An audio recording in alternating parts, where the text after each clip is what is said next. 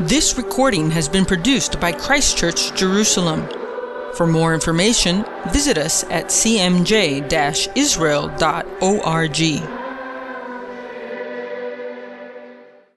O Lord Jesus, we have no wine in ourselves today. We come empty. We come thirsty. We need you.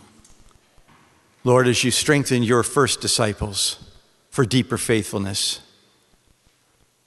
open the eyes of our heart that we would see your glory this day and be strengthened for greater trust, greater obedience, deeper repentance, and greater faithfulness, not only to you, but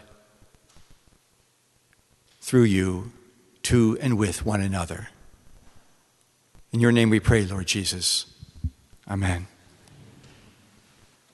Well, I'm feeling empty today. I said to my wife right beforehand, I said, I think I have the Lord's word to feed me through today. I have no wine. And she says, you've been whining all morning. And that is usually a sign and symptom of having a lack of the wine or the Lord's presence. And then I was really struck today as we're going through the service already and thought, it's very humbling, but yet it's very reassuring to start out every service with having to come to the Lord who is so good to us and say, again, the only way I can come is with a confession of my emptiness, and that emptiness marked by how I've hurt your heart and how I've hurt one another. We have sin. You know, it's just not words that we go through in a ritual, it's a reality. You know, He gives himself to us in covenant, steadfast faithfulness.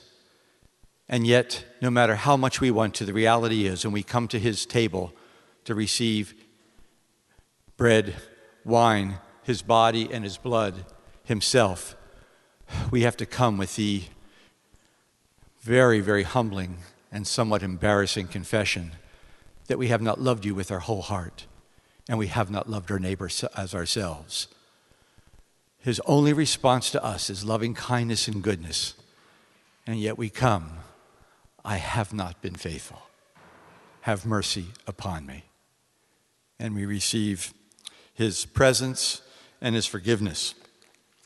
So today in John's gospel, we're told is the first and the primary, the foundation of something that he did at a wedding that revealed his glory, and it becomes a light that is turned on for the rest of John's gospel as other lights. I came into church today and I began to turn lights on and turn lights off and adjust this and adjust that, and thinking as we move through John's gospel, he's turning on light after light after light in the first part of the gospel, revealing the person of Jesus, revealing the Word come flesh, revealing God's presence and glory in Jesus, and then at the end, the big light gets turned on with his crucifixion and resurrection and ascension, where he receives the glory from the Father. First, he's lifting the veil, parting the veil, lifting the curtain, giving little hints. He's manifesting himself, but yet he remains hidden of who he is. And then the Father, he receives from the Father glory of who he is. But whenever we begin looking at the signs of Jesus, let's always begin at the end of John's gospel, where the big lights are turned on. And it comes right after where Thomas confesses that, makes that confession. He puts his hand into the side of Jesus. He puts his fingerprints into the nails. And Jesus says, don't be unbelieving, but believing. And Thomas confesses and says, my Lord and my God. And Jesus said to him, Thomas, you've seen me, and that's why you believe. But blessed are those, and this draws us into it, blessed are we today who have not seen and yet we believe. Actually, we come to see in a new way when you believe first. I had a cousin, and he was so happy to see us one day, and he just blurted out, "I'll see you when I love you." And I thought, wow, you've just spoken a profound truth at the heart of the Gospel of John. When we choose to repent and turn to the Father, we see him in a way, and we see Jesus in a way that we can't see otherwise just by following him around. When we respond to one another with covenant faithfulness, like God has first responded to us, we begin to see one another from the heart of the Father. I'll see you when I love you. I'll see you when, and so it's not just believing with the head, but when I repent, when I respond to you with trust and with faithfulness, when I follow those two simple words at the end of John's gospel, follow me, then we'll see him by doing that believing first. I'll see you when I love you. So right after this profound confession, and Jesus saying is, yeah, you're blessed when you see and then believe, but how about believing first and then coming to see me and know me in a whole new way? It says, and truly Jesus did many other signs in the presence of his disciples, which are not written in this book. But these are written that you may believe that Jesus is the Messiah, the Son of God, and that believing you may have life in his name. So when we come into this wedding at Cana of Galilee, how are we to come into? What are we to get out of it? We have the answer already. We are to expect to meet Jesus. We are expect to go and meet him, revealing himself in Messiah, God with us. Written Torah becoming living Torah in the flesh. And that as we see him in that, we are to turn to him, to put our trust and obedience there, to give ourselves to him as a giving in marriage. And in the doing of that, we will have the life that he hungers to give us. Now, incidentally, it's sort of intimidating speaking at this church, and so I made sure that I studied in a library for a lot of weeks, a couple hours every day for 2 or 3 weeks. And I get to the very last commentary in the very last shelf, and the commentator says, you know, all these different things that you can go deep into John. The way he says it's an embarrassment of riches of symbolism. The most that we can say is these things are possibilities, and scholars have argued over all sorts of things, but they aren't the primary thing in any of the signs. And in this turning of water of wine in the wedding, it says, don't get trapped into over-focusing on the water turned to wine, or the quantity of the wine, or the excellence of the wine, or the conversation between Jesus and his mother, or the conversation between the bridegroom and the master of the feast, on and on and on and on. It says, it's all a distraction if it takes us away from the primary purposes of our emptiness. And God in the flesh is there with abundance, grace upon grace, to offer himself. It's all about Jesus, Jesus, Jesus. The identity of Jesus, the person of Jesus, the presence of Jesus, the call of Jesus, the offering of Jesus. And what will we do with that? Not only in our response to him, but how we respond to one another. So, moving back into the reading itself, and again, starting from reading backwards, and it says in chapter 11, what are we to get out of this? This is the beginning of signs. This beginning of signs Jesus did in Cana of Galilee and manifested his glory. He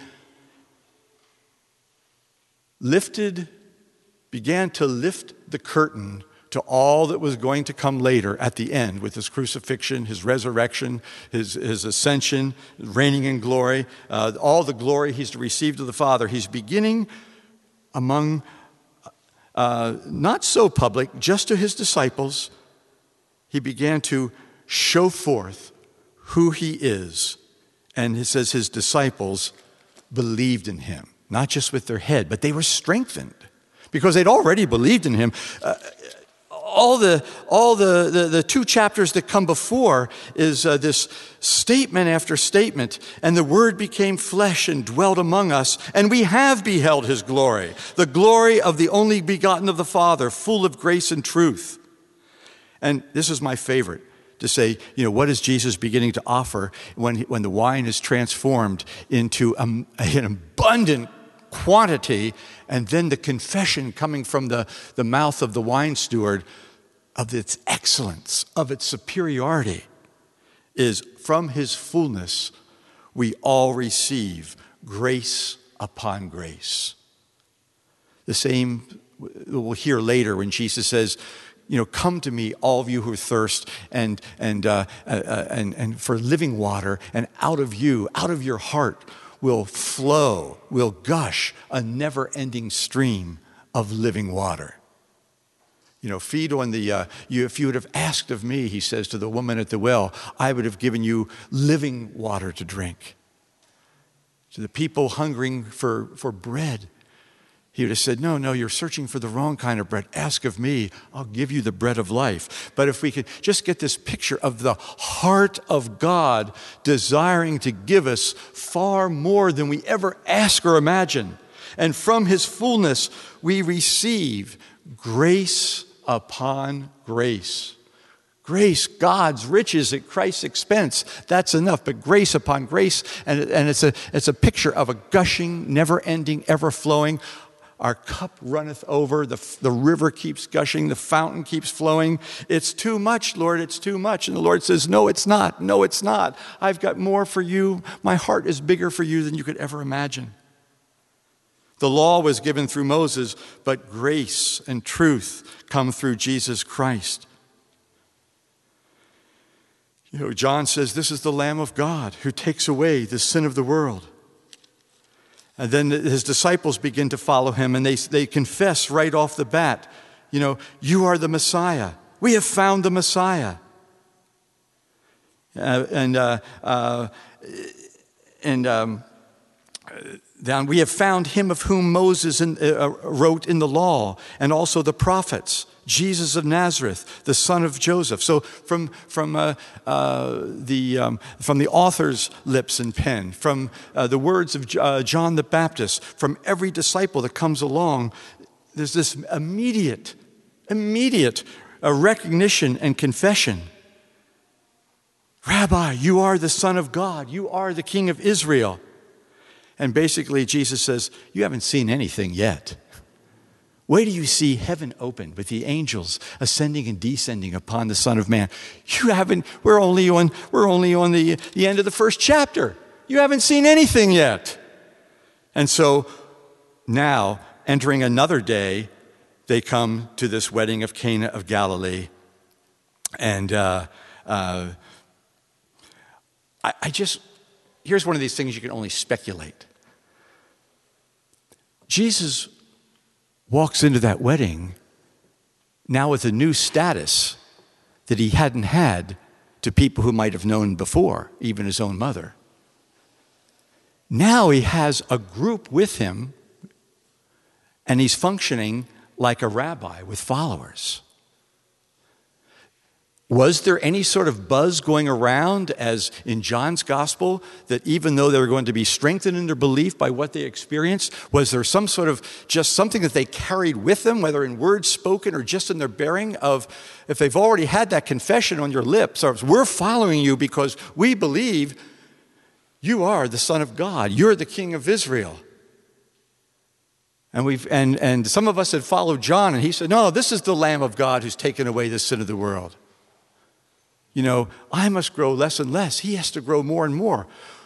What was it like when they entered the party? I mean, Were they somebody who sort of were beginning to steal the show?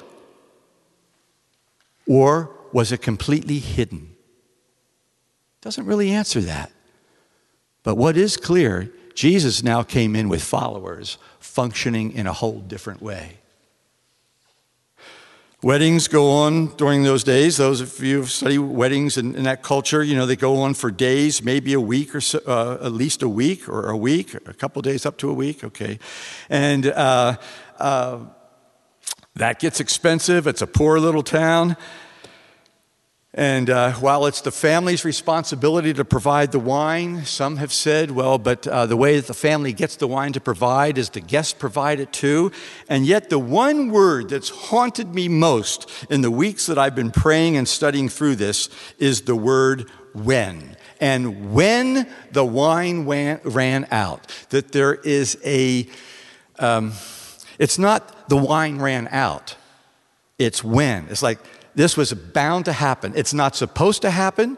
It's a humiliation. It's a shame to the bride, to the groom, to their families, and perhaps to the entire community. It's an exposure to them of no matter where their heart's desire is, their poverty. But I find it's huge that it doesn't say the wine ran out, it said when the wine ran out. There's an inevitability about it. As the sun goes up and as the sun comes down, as the tide comes in, as the tide goes out, whenever there's weddings around here like that, no matter how much it's supposed to be the other way, and no matter how great the shame, here it goes again. And that's the part I identify with most this morning. And there is a great service of praise and worship. The Lord is going to be present in His Word and feed us with His body and His blood. But yet when we came in, it's not if, but when. We're people here who have no wine. The first thing that we have to do is to make a confession of sin against God and our neighbor. Do you identify at all with that word when? And again, much ink and scholarship spent on the interaction between Jesus and His mother. But I think the bottom line of what we can say here is nobody has a claim on what Jesus is going to do and when. No, it was not a rude response. It was not a cold response. There was the same affection in there as Jesus, when He used the word woman, says from the cross at the end of John's gospel. There's only two interactions where Jesus interacts with His mother in John's gospel, here and at the end. And so with all affection, with all tenderness, with all care, with all respect, we're hearing that from this point on, it's my Father and I, my Father and I, my Father and I. And there's no claim that could happen in this story by bride, groom, mom, disciples, or anyone that's going to go and have some sort of inside track to Jesus. There's nothing that any of us have today that we can do to make Jesus sort of do what we want and hop to our tune. But having made that clear, if we put ourselves in the posture of a disciple, the same way that Jesus' mother did and said, you know what? He's in charge. Just whatever He says, do it. And that's what we're here today. Jesus, what are you saying to me? So that we can do it. And so, we know the rest. Very, very calm and not calling attention to himself, not stopping the wedding to say, watch what I can do, just fill those pots, take some to the master, and then the bridegroom doesn't know what happened, the bride doesn't know what happened, the family doesn't know what happened, a few servants knew what happened, the disciples knew what happened, but all of a sudden the party that had ground to an awkward halt is now picked up again with saying is, wow, what happened? But man, this is good.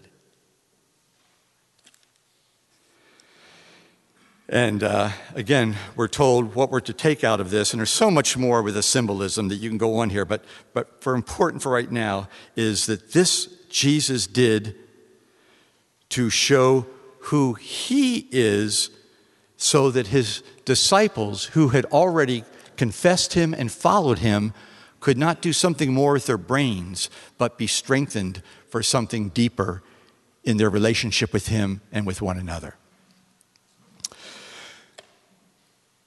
all the ways that we can tie this into the rest of the Gospel of John and other things, the thing that really spoke to my heart this week was the first reading we had. You know, in the Anglican Church, we're linked into churches all over the world of different denominations and the other sacramental traditions. Even the Catholic Church, we all serve the same set of readings for every Sunday. This is a reading appointed. These readings go together. It's given to the congregation and to the preacher to work with together. And the reading for this lectionary that was chosen to bring out something important for this gospel reading was from, if you remember, I'll read it again, was from the 62nd chapter of Isaiah, where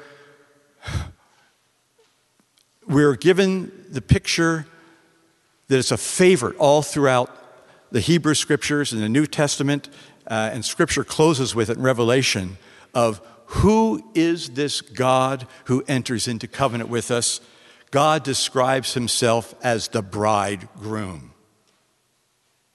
And so from chapter 62 of Isaiah, God is speaking, and this is like, is this shocking to me? I mean, I knew it before, but somehow it hit me just in my heart and shocking the last couple of weeks.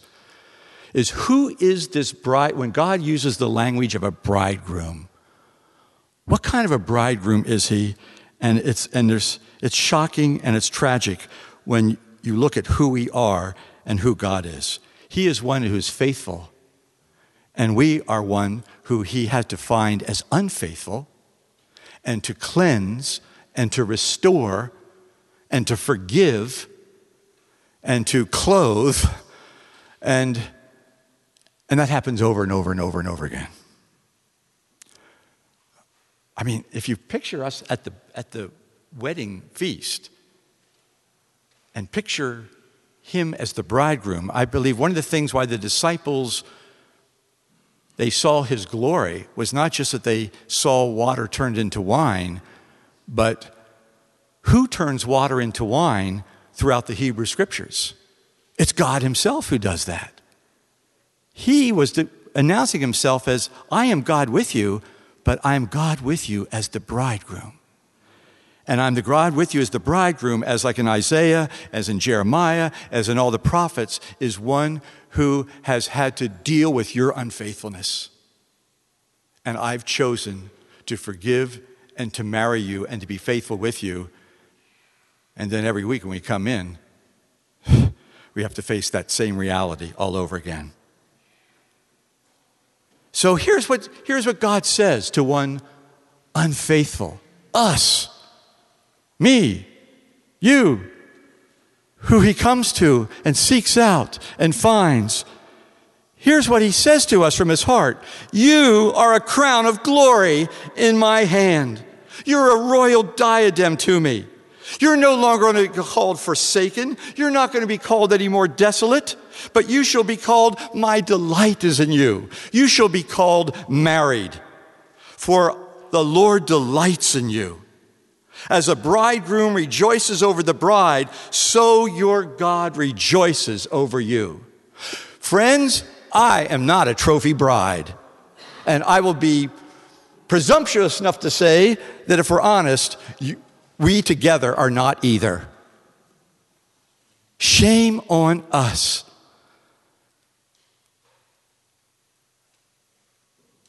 That's who we are. And the amazing thing is when we realize that we don't come to him as our bridegroom. We don't come to the marriage feast of the Lamb. We say it in the service today. We'll say the words, happy are they who are called to his supper. We're being called to a marriage supper. A reminder of that every week. But Lord, I am unfaithful. I'm desolate. I'm forsaken. I'm not worthy to receive you, but only say the word and I shall be healed. And here's the good news. The Lord is gracious. I'm reading right from the service we're going to say later. The Lord is gracious and merciful. He's slow to anger. He's abounding in steadfast love.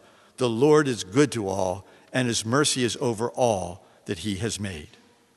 Draw near with confidence receive the body and blood of the Messiah, which he gave for us, his blood, which he shed for us.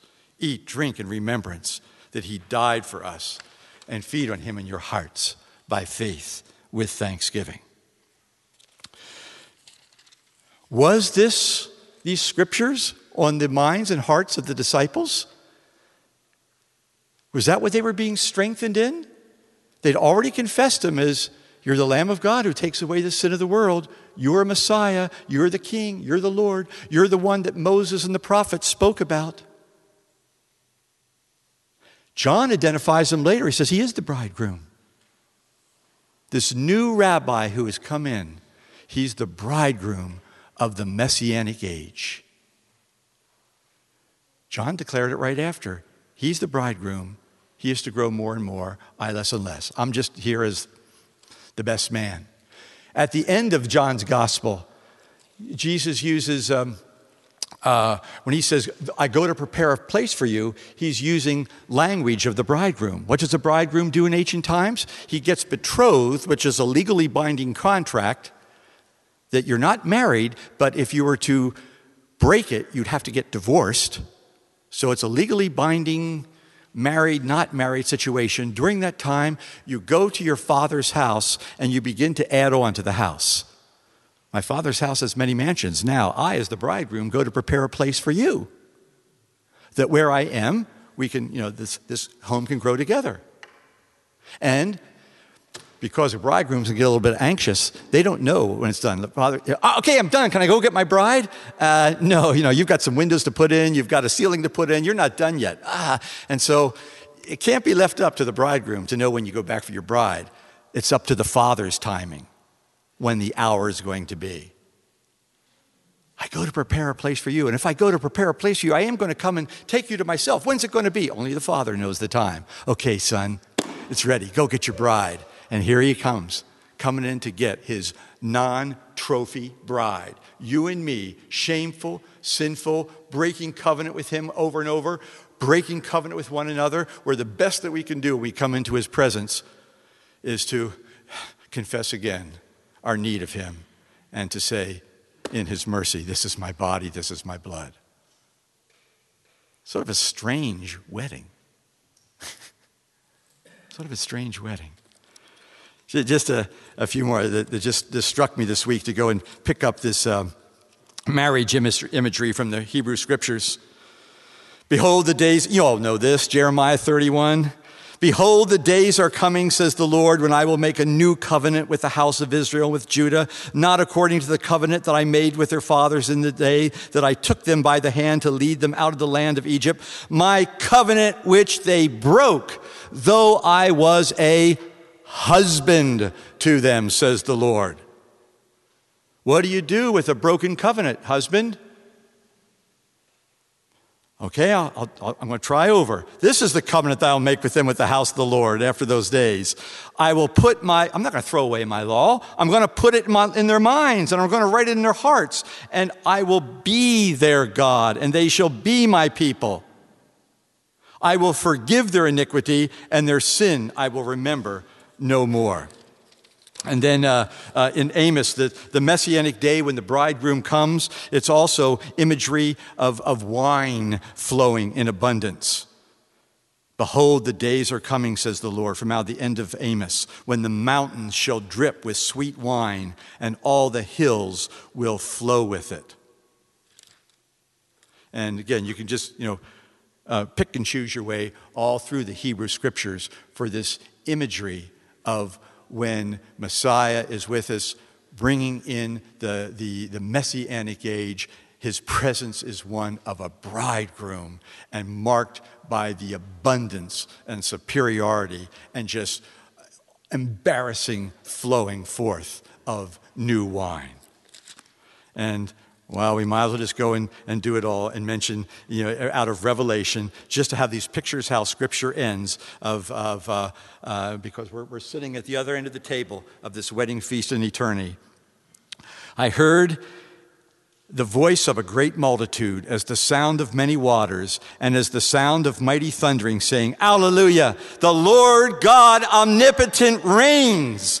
Let us be glad and rejoice and give him glory, for the marriage of the Lamb has come. His wife has made herself ready. He said to me, write, blessed are those who are called to the marriage supper of the Lamb. Then I saw a new heaven, jumping ahead, then I saw a new heaven, a new earth. The first earth had passed away. The sea was no more, and I, John, saw the holy city, New Jerusalem, coming down out of heaven from God, prepared as a bride adorned for her husband. And I heard the loud voice from heaven saying, behold, the tabernacle of God is with men. He will dwell with them. They shall be his people. God himself will be with them, be their God. He'll wipe away every tear from their eyes. No more death, no more sorrow, no more crying. There shall be no more pain. The former things have passed away. And he who sits on the throne says, behold, not I make all new things, but I make all things new. I'm not trading up to somebody else. I'm making you new, restored, cleansed, forgiven, new heart. But not all at once. I'm not going to make all new things. I'm going to make all things new. I'm not going to throw you away. I'm going to make you new. Right, for these words are true and faithful. So, again, we could go on and on and on, but the point that I'm making is this: the first of all signs in the Gospel of John connects with all the rest to be about Jesus, Jesus, Jesus, showing up in covenant faithfulness that's shocking and tragic to us who are not worthy, who are not trophy brides, who have and will, God forbid, but it's the reality every service, we hurt his heart over and over and over again, and especially as we hurt one another. I am worn down, I am sorrowful. To use an American phrase, I'm tapped out, I'm fed up, I'm broken, I'm sort of stuck as we move through our culture, around our world, through our congregations, through our family systems, through parents to children, husband to wife, all the places that God wants us to be places of covenant, that we know so well how to throw one another away and how to walk apart.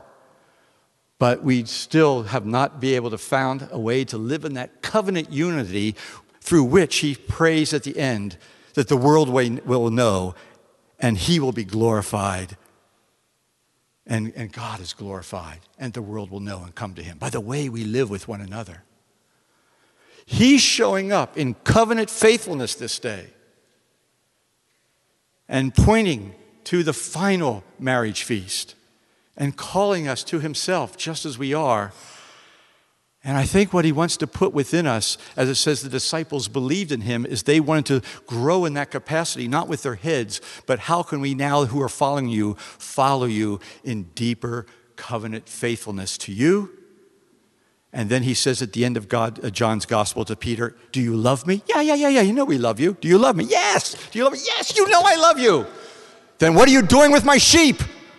He actually didn't say that. He said, feed my sheep, tend my lambs, feed my sheep. But my frustration says, if we say we love him, what are we doing with one another?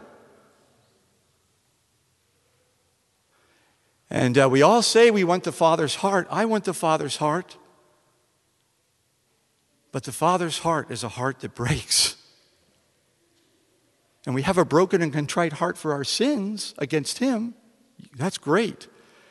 And he says, now will we stick with one another enough that if we seek to be faithful to one another, we're going to, how's that song go? I'm going to stomp on your heart and tramp that sucker flat.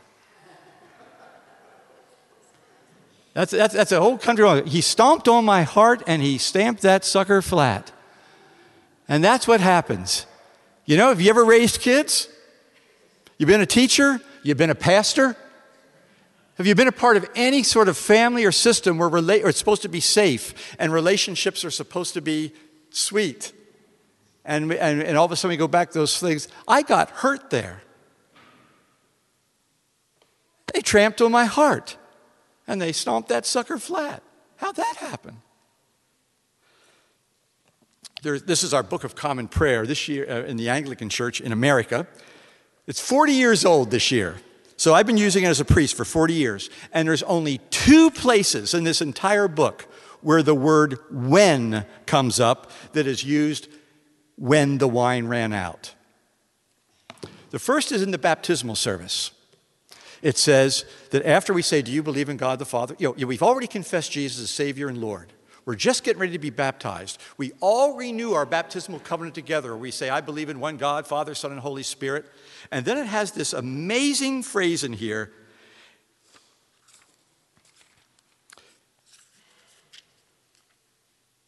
Will you persevere in resisting evil? And when you fall into sin, repent and return to the Lord. It doesn't say if. Well, sin's never a good thing, and it's not advising just go out and sin so grace can abound, but it's acknowledging the reality of what it is to live in covenant with one another. We blow it. And so it's shocking to hear when you, not if, when you fall into sin, will you repent and return to the Lord? I will, but with God's help. The second place, out of 2 places in the whole prayer book where it only uses the word when, is in the marriage service. The couple is already married. The first thing they're going to do after marriage, before they kiss the bride or kiss one another, is they're going to pray. We're going to pray for them. And they're kneeling down in prayer. And this is what the congregation with the clergy pray over them. It has about 11 different petitions, but here's one of them. Give them grace when they hurt each other to recognize and acknowledge their fault and to seek each other's forgiveness and yours.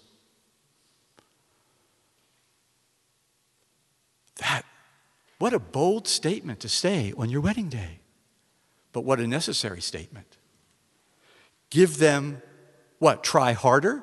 Get some therapy? Do that? Well, maybe it's all part of it. But basically this is impossible. Whether it's a parent-child relationship, husband and wife relationship, pastor to congregation, among the body, it's impossible to live in covenant faithfulness with one another unless we're in relationship with Him who is in covenant with us. But if we are in relationship with Him who's in covenant with us, then we are to turn to Him for His grace continually, His presence, His power, so that we can bring that same capacity to those relationships which He in His goodness has given us and which are precious to us. Grant them grace. Grant them your presence. Grant them your power.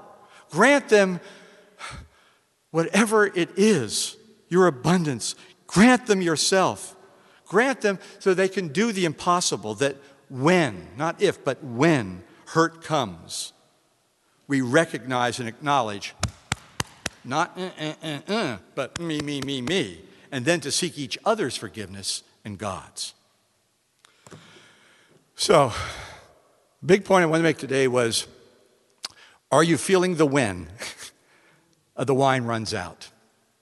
And the where you know if your wine's run out is not just how am I doing with Jesus, that's important, but how am I tramping all over one another? Where are the places that are most precious to us no longer feeling safe? And how are we growing in our capacity to have the Father's heart, to seek and place His grace to work? That grace is going to only, if we just walk away and walk apart and just run, we're never going to see and know what the Lord can do.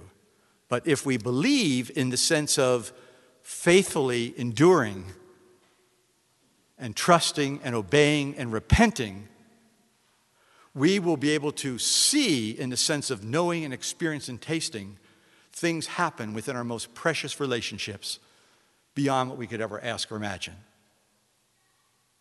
We'll see one another as we do the hard work of loving one another in covenant love.